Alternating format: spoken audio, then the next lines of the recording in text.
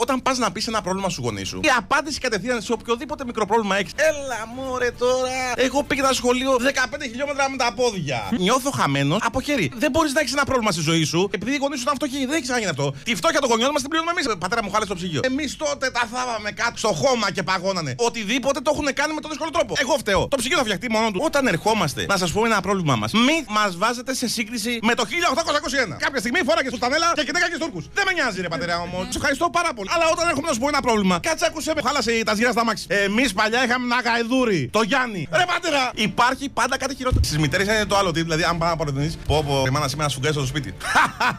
Γελάω. 250 τετραγωνικά 20 στο σπίτι μας και τα υπόλοιπα 200 της γειτονιάς. Εγώ τα καθάρισα μόνη μου. Το κάνω αναγωγή στα χρόνια όταν εμείς μεγαλώσουμε τα παιδιά μας έρθουν στην ηλικία μου. Θα μου λέει η κόρη μου, μπαμπά, έχω το άδε πρόβλημα. Και θα σου λέω, Κωνστανιάτα σου είχα Instagram και είχα ξεκινήσει μόνο με 100 followers.